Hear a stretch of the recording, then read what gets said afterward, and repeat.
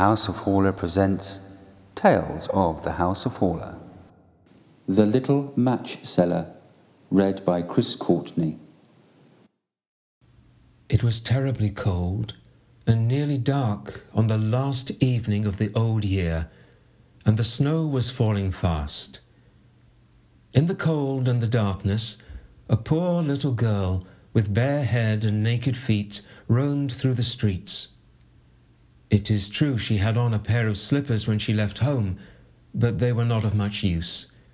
They were very large, so large indeed that they'd belonged to her mother, and the poor little creature had lost them in running across the street to avoid two carriages that were rolling along at a terrible rate. One of the slippers she could not find, and a boy seized upon the other and ran away with it, saying that he could use it as a cradle when he had children of his own.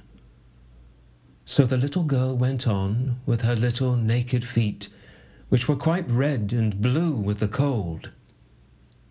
In an old apron she carried a number of matches and had a bundle of them in her hands. No one had bought anything of her the whole day, nor had anyone given her even a penny. Shivering with cold and hunger, she crept along, poor little child, and she looked the picture of misery. The snowflakes fell on her long fair hair, which hung in curls on her shoulders, but she regarded them not. Lights were shining from every window, and there was a savoury smell of roast goose, for it was New Year's Eve. Yes, she remembered that. In a corner, between two houses, one of which projected beyond the other, she sank down and huddled herself together. She had drawn her little feet under her, but she could not keep off the cold, and she dared not go home, for she had sold no matches and could not take home even a penny of money. Her father would certainly beat her. Besides, it was almost as cold at home as here, for they had only the roof to cover them, through which the wind howled, although the largest holes had been stopped up with straw and rags. Her little hands were almost frozen with the cold. Perhaps a burning match might be some good, if she could draw it from the bundle and strike it against the wall, just to warm her fingers. She drew one out. Scratch! How it sputtered as it burnt. It gave a warm, bright light, like a little candle, as she held her hand over it. It was really a wonderful light. It seemed to the little girl that she was sitting by a large iron stove with polished brass feet and a brass ornament. How the fire burned, and seemed so beautifully warm that the child stretched out her feet as if to warm them, when, lo! The flame of the match went out, the stove vanished, and she had only the remains of the half-burnt match in her hand. She rubbed another match on the wall. It burst into a flame, and where its light fell upon the wall, it became as transparent as a veil, and she could see into the room. The table was covered with a snowy white tablecloth, on which stood a splendid dinner service and a steaming roast goose, stuffed with apples and dried plums. And what was still more wonderful, the goose jumped down from the dish and waddled across the floor, with a knife and fork in its breast, to the little girl. Then the match went out, and there remained nothing but the thick, damp, cold wall before her. She lighted another match, and then she found herself sitting under a beautiful Christmas tree. It was larger and more beautifully decorated than the one which she had seen through the glass door at the rich merchant's.